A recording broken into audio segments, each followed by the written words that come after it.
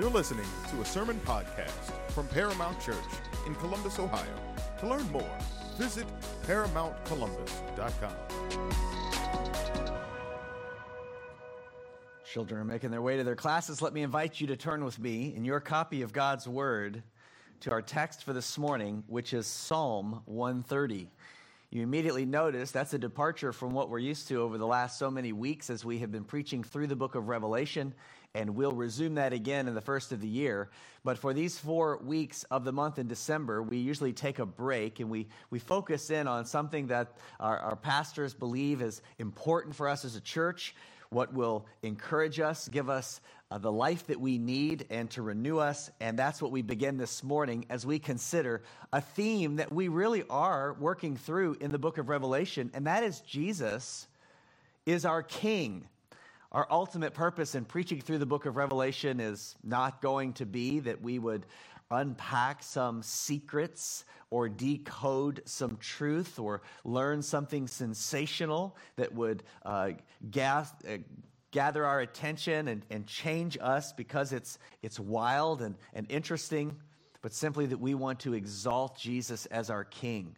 Well, we have a prime opportunity to do that this month as we consider Jesus our King and a few different qualities of his kingship. This morning, we are considering Jesus, who is our King of hope. If I've learned anything from church life, or from the Christian life, or from just general life in the world, it is that every single person needs, among many things, but at the top of the list, every single person needs hope. Every person who has walked into the sanctuary this morning is in one way or another, to one degree or another, discouraged and in need of hope. Every person who walks into every counseling room, every community group, every one-on-one Bible study or accountability time, in times of sorrow, in times of sin, in times of suffering, everyone is wrestling with discouragement. And that makes sense because you think about the kind of world that we live in. We live in a discouraging world. In fact, as I think about the Christian life, I find that in large part, that is what the Christian life is, fighting against discouragement. That's even true at this time of year. We would typically expect that the Christmas season would be one where all of our cares would go away, and that's a wonderful romantic thought to have, but I think if we're all honest with our experience, that's just not the way that it is. Even though we may decorate, we may turn on bright, blinking, colorful lights, though we change our attire, we have some parties together, we eat some cookies, we share some gifts, it doesn't change the fact that every single person in the universe is in desperate, constant need of hope. And what we're grateful for this morning and this season is that Jesus, who is King, is most certainly the King of hope. We're going to look this morning at Psalm 130 as we consider what does it mean to wait in hope? What does it mean to look expectantly, eagerly, for the coming of this King who carries hope in his wings? And how should we respond to him, even at this Christmas season and then in the year to come? How do we respond to a King who is full of hope? Well, I want to show you 3 responses this morning as we look at Psalm 130, beginning with the first 4 verses, as we see this response. We ought to cry in faith to the King of hope. As we look at this psalm, we are reminded again what is so true of all of the psalms and those who have written these psalms, and that is that they do not hide the real depth of our sin and suffering. One of the things that I so appreciate about the gospel, about the Word of God, about Christianity itself, is that unlike all the other religions of the world, all the other philosophies of the world, we do not need to shy away from the very real reality of sin and suffering in the world. Instead, we are able, because of the hope of our King, to embrace what this world is really like. We don't need to throw on decorations. We don't need to shine distracting lights. We don't need to cover it with some facade. We can embrace it and take it head on, because our King is the King of hope. We know in our personal lives, as we consider what we go through on a daily, weekly, monthly, yearly basis as fallen people in a fallen world, that every single person in the universe is simultaneously sinner and sufferer. When you get a hold of that in your heart and you wrestle with the reality in your own life that you are a sinner, and then you compound it by realizing that in this fallen world, you also are simultaneously a sufferer, it doubles your need for hope. The people of the world, the people of Paramount Church, do not need hope simply because we are imperfect. We do not need hope simply because we are sinners. We need hope because we are all three: imperfect, sinners, and sufferers at the same time. Listen to the cry of the psalmist. Listen from where he is crying in verse 1 of Psalm 130. He says, "Out of the depths I have cried to you." Throughout the Psalms and throughout the Scriptures, there are pictures painted for us in the words. Here's one of those places. Out of the depths, I have cried to you. The depths, that they picture a place of deep darkness. It's the kind of word that they and we would use to talk about a lagoon, a deep abyss of water, that if you were to stare down into it, it would become murkier and darker the further down that you go. And here the psalmist is expressing his experience in life as being someone who is crying out, not from the surface of the water, not from a mountaintop, but from the depths of darkness. The depths of sin, the depths of suffering, the depths of discouragement, the depths of hopelessness. A deep, dark lagoon buried in sin and suffering. The Psalms do not hide the reality of the darkness of the world or the struggle of what it means to be a sinner and sufferer in the world. But rather, as we read here, the Bible tells sinners and sufferers like us what we should do because there is a King of hope. That even out of the depths, we should cry in faith to the Lord. That's exactly what he says. Out of the depths, I have cried to you, Lord. Reminder again, all caps, when you see that in your Bible, is the covenant name of God, Yahweh, the name of ultimate presence, ultimate righteousness, ultimate faithfulness, ultimate hope. He cries out from the depths to Yahweh himself. It's only those who feel the depths of sin and suffering who cry out to the Lord like this. Have you ever seen someone cry out in the midst of grief, in the midst of pain or suffering or illness or despair or fear? Have you seen someone cry out? Have you seen a child cry out in one of those moments? They all have certain things in common. Their mouths droop in a sad kind of frown. Their eyebrows furrow together. They throw their heads back, and out comes this wailing cry. The only people who cry like that are people who have come to feel the reality, the depths of their discouragement, of their struggle, of their sin, of their suffering. But we see something different in the Psalms. We see something different among those who call out to a particular God whose name is Yahweh, who is the covenant God of righteousness and hope and grace and mercy and love. They cry out in dependence. You can take all of the people of the world who are crying out, and they would look very similar. mouths droop, eyebrows furrowed, heads kicked back, screaming out. But there is an unseen difference, and it's the unseen difference that comes out in psalms like this. Because not everyone cries out like the psalmist. Some cry out from the depths, but only because they're in the depths. They don't cry out with the response that we're seeing here. And that is with a unique kind of cry. Crying out in faith to the King of hope. Notice the way that the psalmist talks about this crying.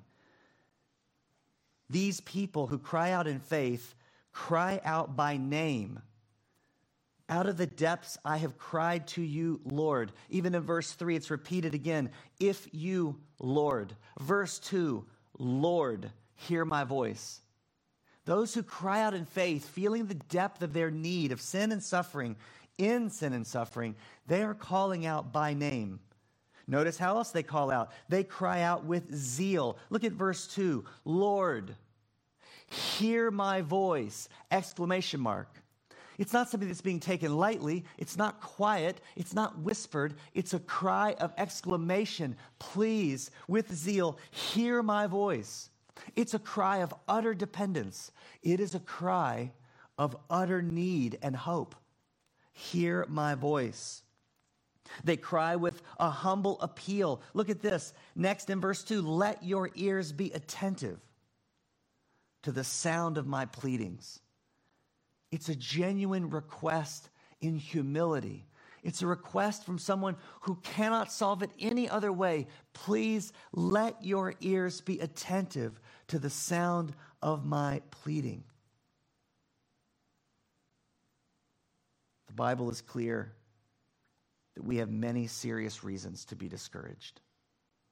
We have many reasons to be hopeless or to feel hopeless. In fact, you see even one here in verse 3, getting at the very nature of our trouble, the very nature of our need. And that is always going to come back to our sin. There's no way around it. Yes, we live in a fallen world, but our ultimate need is wrapped up not in what's happening outside of us. Our ultimate need is what's happening inside of us. That's why he goes on. He says, if you, Lord, Yahweh, were to keep account of guilty deeds, Lord, who could stand?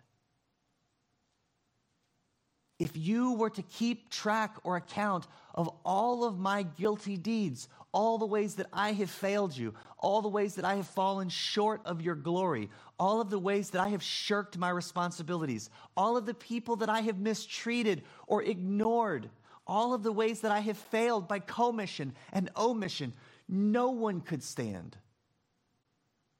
Because you are too great. Your law is too high. You heard it this morning. I chose it on purpose. That responsive reading from our church catechism, it expressed to us this very despair, though you might not have heard it in there. Matthew 22, where Jesus talks about the two great commands, is a place of some of the worst news in the Bible. It's the most despairing thing that a king could say to you when you ask him, what's the greatest commandment? Do you remember what he says? Love the Lord your God with all your heart, with all your soul, with all your mind. Then it gets worse because he volunteers a second commandment, which is like it, love your neighbor the way that you so incredibly, marvelously love yourself. That's the worst news in the Bible. Because I could never do that. I have never loved God. You have never loved God with all of your heart, with all of your soul, with all of your mind. In fact, you and I cannot. It cannot be done. You cannot, you never have, you never will love your neighbor the way that you love yourself. You, like me, spend the majority of your time thinking about yourself. And here he says, no, here's my commandment. If you want to have favor with me, you have to think about everyone else the way you think about yourself. I cannot do it. But I do know somebody who can, and I do know somebody who did, and he did it on behalf of people like us. That's the King of Hope. Because he came and he said, you cannot love the Lord your God with all of your heart and all of your soul and all of your mind. You never will, but I can, and I will, and I have, and I'm giving it to you as a gift. You will never love your neighbor as yourself, but I can, and I have, and I will, and I'm giving that to you as a gift. And because of those two great gifts of him keeping the two great commandments on our behalf, we have what? Hope. And it is hope in a king who is full of hope and has entered our world to do this very thing. Think about that. Stick that in your Christmas. That's what Jesus came to do. That's why the baby showed up. To love the Lord, his God, with all of his heart, soul, and mind in my place. And to love me, his neighbor, in my place. That's an astounding reality. That is the gospel.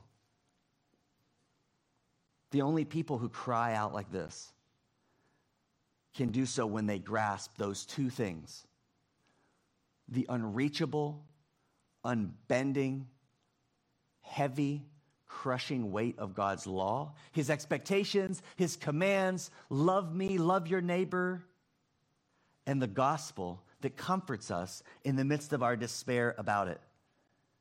You hear it here in verse 3. If you, Lord, were to keep account of guilty deeds, Lord, who could stand? He's feeling the depths of sin and guilt. Who could stand? No one. But here's the hope of the cry. It's one word. There is one word that is infused with hope at the very beginning of verse 3. In English, it is only 2 letters. If. What is the reality of the King of Hope and his relationship to us as his people? It is that he doesn't keep account of guilty deeds because no one could stand. That's why he's crying out with such faith. That is the difference. There's a difference between crying out in hopeless, unimaginable guilt with no one to save. That's a horrible, heart-wrenching, blood-curdling cry. But that's not the cry of the psalmist. That's not the cry of the Christian. The cry of the Christian is if. When you feel the weight of your sin, when you feel the guilt of God's law, you say, if you were to keep a record of wrongs, I would never stand. But there is forgiveness with you so that you may be revered. That's the gospel. You see them both packed in here, law and gospel. The law which crushes us and drives us into despair and discouragement, and the gospel which comes in and comforts us like a pillow on which we lay our aching heads. This is the beauty of what Jesus Christ has done for us by coming into our world. The psalmist knows the depths of sin, but what is more important is the psalmist knows the depths of the Lord's forgiveness. And that forgiveness, which so works in the hearts of sinners like us, that we don't just grudgingly come to him, we don't just come and fall before him and grovel at his feet and spend eternity there. What do? So that you may be revered.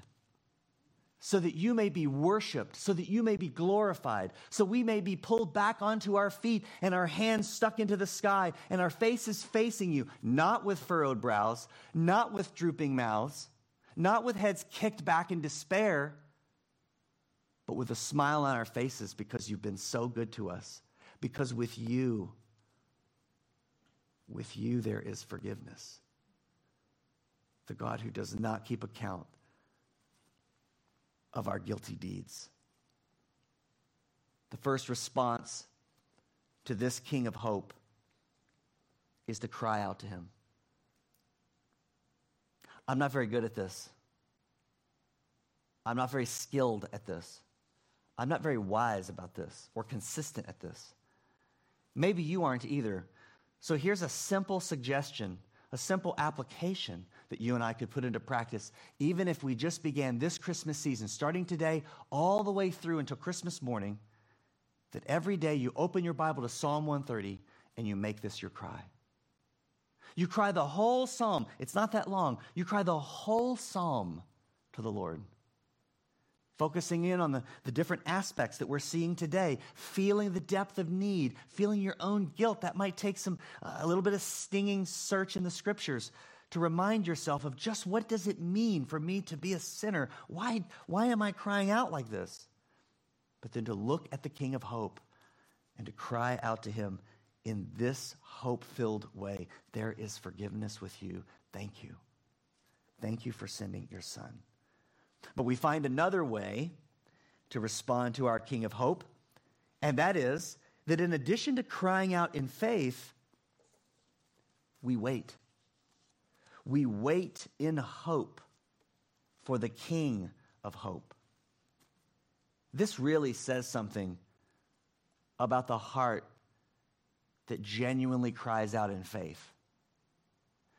The heart that has been so tempered by the reality of sin and guilt and suffering and feeling the depths of that need, that heart is so desperate, and that heart is so convinced that this God has abundant forgiveness to give, that heart is willing to do what no other heart will do. That heart will wait. That heart will wait because it is the ultimate picture of dependence. If a dog is man's best friend, which dog is the best of friends to his master? It's the one that knows how to wait.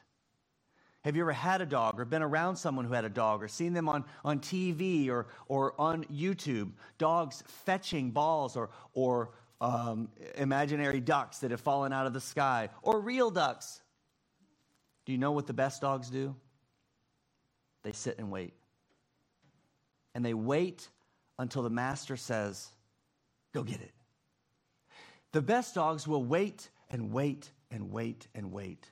You see them, they're ready, they're antsy, they're listening, they're on guard, but they're waiting. That's the heart of the Christian who waits in hope. He or she is able to wait. Verse 5, he says, I wait for the Lord. Boy, what a kind of understatement here.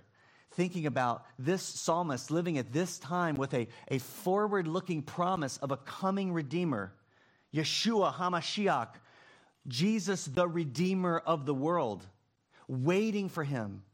Waiting, watching, waiting, watching. I wait for the Lord. My soul waits, and I wait for his word. I'm grateful for this verse right here because it unpacks so much of what it means to wait. This is something else that I'm just not very good at. I need to better understand it. What does that mean? Well, look at the way that it builds in the psalm to give a comprehensive picture of what you and I would look like as Christians who wait in this way. The psalmist waits first. We saw a bit of this earlier, but waits in particular for the Lord. For Yahweh, the covenant-keeping God, I wait for the Lord. But he doesn't end there. He adds something else to it, building, like building blocks, one on top of another. The psalmist waits next with his soul. My soul waits. My essence, the true heart of my life, waits. But not only that, another block is added as the psalmist waits in particular for his word. I wait for the Lord. My soul waits, and I wait for his word. If you're a good Bible student, you immediately have a question. What word? Because the Bible is full of words. In particular, it's got two big kinds of words. It has words of law and condemnation, and it has words of grace and gospel. What kind of word do you think he's waiting on? What word is he expecting? You should already know because of what we've already seen in the first 4 verses. What word is he waiting on? He is waiting on the word of grace. That is what he's wanting. That is what he's sitting in the field waiting to have. God, show me your grace. Show me your mercy. That's what I expect from you. It is a beautiful picture of real waiting on his word, which is full of mercy. Is he waiting on the word of crushing law? Is that what he's waiting for? He's waiting to get cracked in the head because of all the guilty deeds he's done? He's not. He already knows that that record is not being kept. Instead, he's waiting on the word of life-giving hope.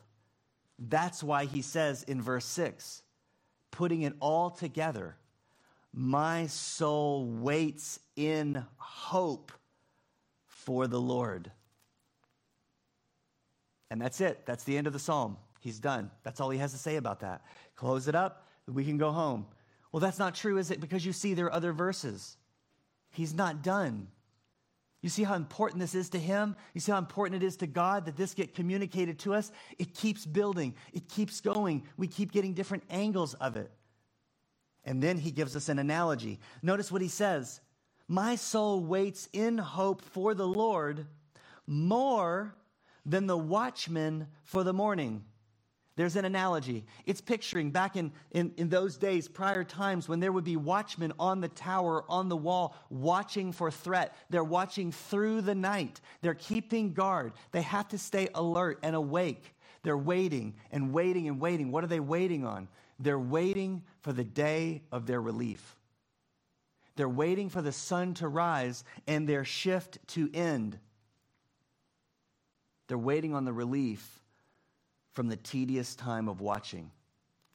That's why this is repeated over and over again. My soul waits in hope for the Lord more than the watchmen for the morning, who don't want anything more at 6 a.m. than for the morning to come, being up all night long. And then he repeats it, yes, more than the watchmen for the morning. But notice what happens next. It's not enough for this just to end here as a personal waiting. But instead, he turns it and he points it outward at the rest of God's people. And he gives this command. Israel, God's people, God's chosen, God's elect, the ones that God has so loved and brought into covenant with him, his people, wait. Wait for the Lord. This is a community of people waiting, calling others. It's the comprehensive picture of waiting. And friends, I want you to see what I need to see, that this is the Christian life. This is what the Christian life is. It is waiting in hope. Not waiting for hope, waiting in hope in the present. Now that's where I want you to see something, and we're going to slow down for a second because there's an opportunity for us to reconnect something that is so easily disconnected in our lives. So pay attention to this. In 2 Corinthians chapter 4, verses 16 through 18, we get a helpful teaching on what it means to wait in hope in this present moment. Because again, we're not simply waiting for something off in the future. We're waiting today with hope, not with something that's coming. What about today? How does this change the way that we live and wait today? What does it look like to live and wait today? Well, let's look at 2 Corinthians chapter 4, 16 through 18, and let me show you this. This is what Paul says. He says, therefore, we do not lose heart, but though our outer person is decaying, yet our inner person is being renewed day by day. For our momentary light affliction is producing for us an eternal weight of glory far beyond all comparison. While we look not at the things which are seen, but at the things which are not seen. For the things which are seen are temporal, but the things which are not seen are eternal. Well, that's a mouthful. But this is what it means. It means that living in hope is not only about the future. Living in hope today, as we're reading in Psalm 130, is about a golden chain that connects this present reality to the reality to come. What will it be like in the heavenly kingdom when we're there at the wedding feast, when the banquet table is laid out with this incredible spread of all different kinds of delights from around the world, the nations of the world represented not only around the table, but on the table? What is that like? When you're looking forward to the heavenly kingdom, when you will be there, yes, you will be without sin. Yes, you'll be without suffering. He will wipe away every tear from our eyes. What will we do? We will adore him. We will appreciate him. Why? Yes, because of who he is. Yes, because of his character and nature. But that's not all. We will adore him because of what he did today. When we're sitting around that table enjoying it, what will we be adoring him about? The things that we remember of the ways that he cared for us. Put it this way. Where did all of that food, the brisket and the salad and the mashed potatoes and the weird deviled eggs, we'll probably call it something different then. All of the cookies of the nations of the world that are all spread upon that table, where do you think all of that food came from? It grew here today. It grew out of the seeds of what Paul says are momentary light afflictions, producing for us an eternal weight of glory. Where is that glory coming from? Where did it grow? How did it get harvested? It grew today. It grew in seeds in your life. When God walked with you, when God cared for you with his people, the way that he encouraged you and comforted you and showed you grace and did not keep a record of your guilty deeds. That's what's happening. That's the chain that's missing in so many of our lives. That's part of the reason why this life is such a struggle. That chain breaks too easily. We've disconnected the world to come from the world that is now. But when we reconnect it, we are able to look forward, knowing that these moments matter, knowing that these moments are the times when we can wait in hope, because he is not just working in the future, he is working here now. One of the greatest examples of someone who has been waiting in hope is Joni Eareckson Tada. In 1967, at 17 years old, she dove into a pool head first, didn't realize how shallow it was, and instantly became a quadriplegic. She was thrust into despair. She wanted nothing but to die. She could not imagine how her life would matter at all. She was not a Christian. And then she came to Christ. And her life began to change, and her life became decades of waiting and hope, decades of serving and hope. Listen to what she said about waiting. She said, whether it is the furnace of a sudden fiery trial or the slow endurance of a stone being worn smooth by the flow of water, our endurance in trials is preparing us to receive the joys of heaven. God wastes nothing. And whatever you're waiting for, be assured that God is at work. That's coming from someone who knows what it means to wait. Someone who is maintaining a connection, though imperfectly like all of us, of the golden chain from this world to the world to come. And it is the key to waiting in hope.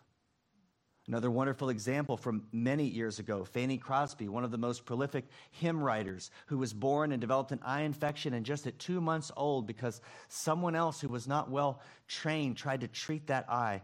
She was blinded from that moment on.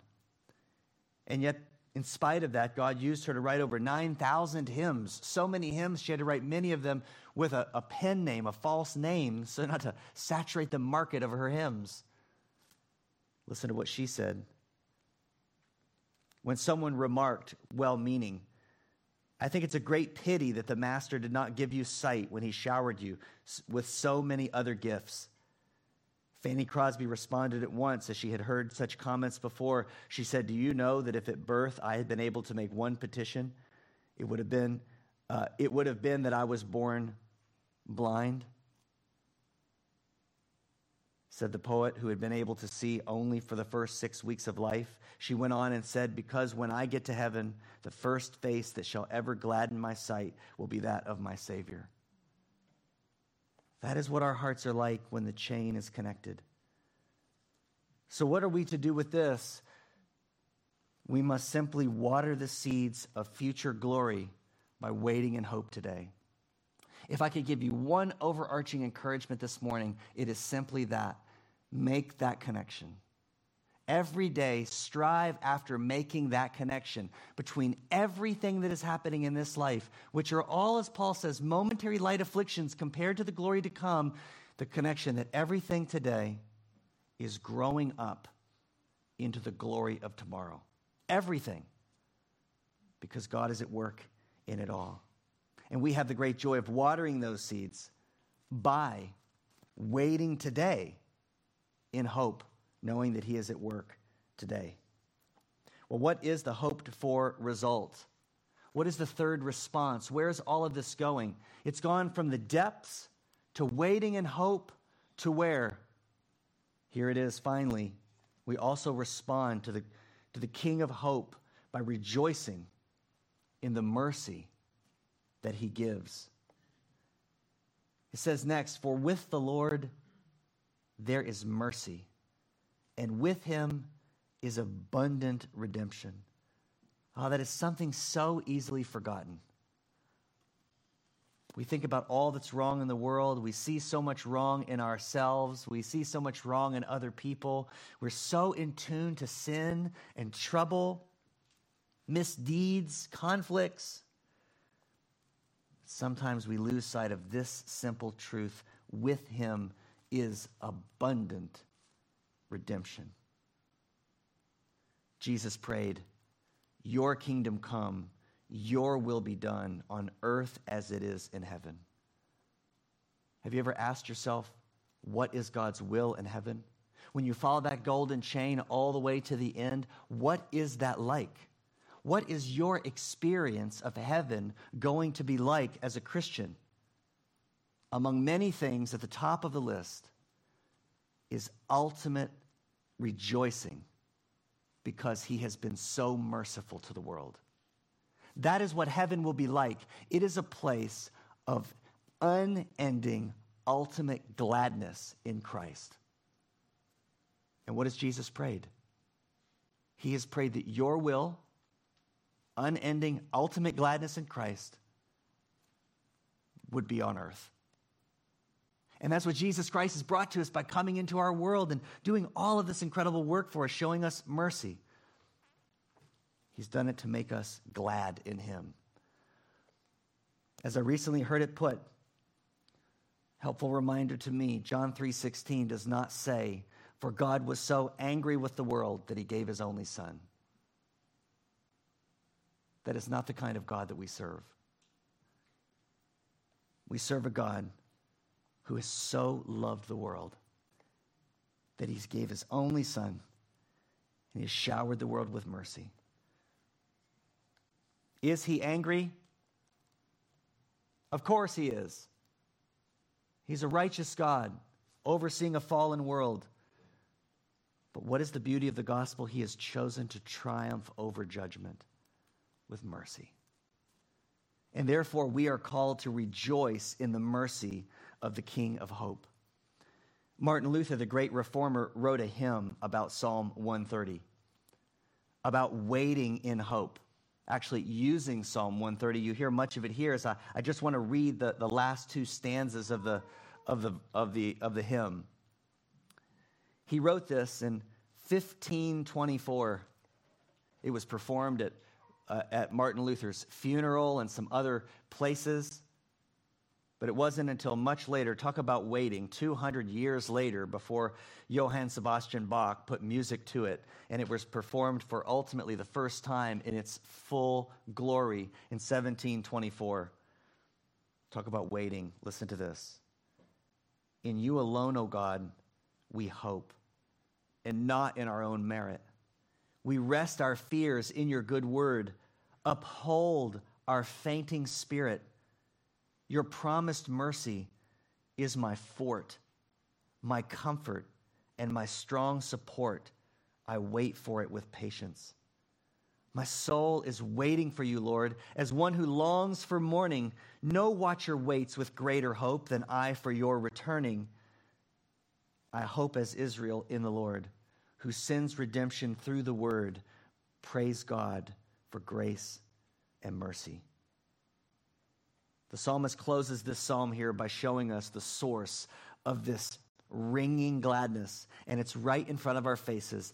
It is mercy and abundant redemption from guilt. This is the rejoicing of the psalmist. This is the gladness that he envisions in your life and mine. This is what we need more of. This is why we need the golden chain, connected and remaining. Now, I know that the buttoned up, sour, Scroogey Christians will look at this and say, well, where does it say rejoice? Where does it say glad? I don't see those words there. Where does it say glad? In every verse. The psalm shows the ultimate fulfillment of the heart's desire. What do you think the psalmist is like when all of his waiting and all of his crying from the depths is answered with abundant redemption? Everything in his heart is singing. And his crying from the depths of despair, have turned into crying of worship and crying of ultimate gladness in God. Therefore, I am challenged by this text, and I challenge you as well to chase after that. Chase after that heavenly gladness during these earthly days. Looking at everything going on in our world, in our lives, in our homes, in our church, and seeing the many ways that God is growing all of these seeds up to future glory as we are waiting for the King of Hope. That is what we want this Christmas season to be about. We want it to be about a renewal in our hearts and minds. The Christmas and the gospel is about that very thing. A God who has not kept a record of our guilty deeds. A God who has sent his son into the world to live a perfect life, to love God with all of his heart, soul, and mind, and his neighbor as himself, to die on the cross in our place and to rise from the dead. And one day, to come again as we wait in hope. I want to invite you to stand with me now as you're able so that we can pray and thank God for this and prepare our hearts to sing once again this morning, but to set our minds on this truth that we have hope because of Jesus Christ. We have hope because of his grace and his mercy and his goodness. We have hope because of the gospel. Please stand with me now. Our Father, we give you thanks this morning for your ultimate mercy. We feel it. We feel it, though, not as we should, not as we could. The depths of our own sin, of our own need, of our own suffering. Some seasons bring it to the forefront of our minds. Others push it behind. We pray that you would give us a real sense of our need and that would drive us in dependence to you. And we pray that this truth that you have given to us in Christ, a King of hope, a King of mercy, who has chosen not to express and pour out your wrath upon us, but to pour out your grace, that it would change everything about us, that our cry would be full of hope, that would be full of gladness because of what you have done for us. We pray that that would characterize our church, characterize our lives. We know that there's ever a reason to be discouraged. We are in a constant fight against discouragement and despair in this life and in this world, but you are up to the task. And so we ask you today as a church to fill us with hope. Give us a clear vision of that golden chain from this moment in these days to the coming kingdom in which we will sit around your throne and worship you. And we will worship you because of these days. And with that truth in our hearts and minds, we wait. And we wait in hope on you. And we do so in Jesus' name. Amen.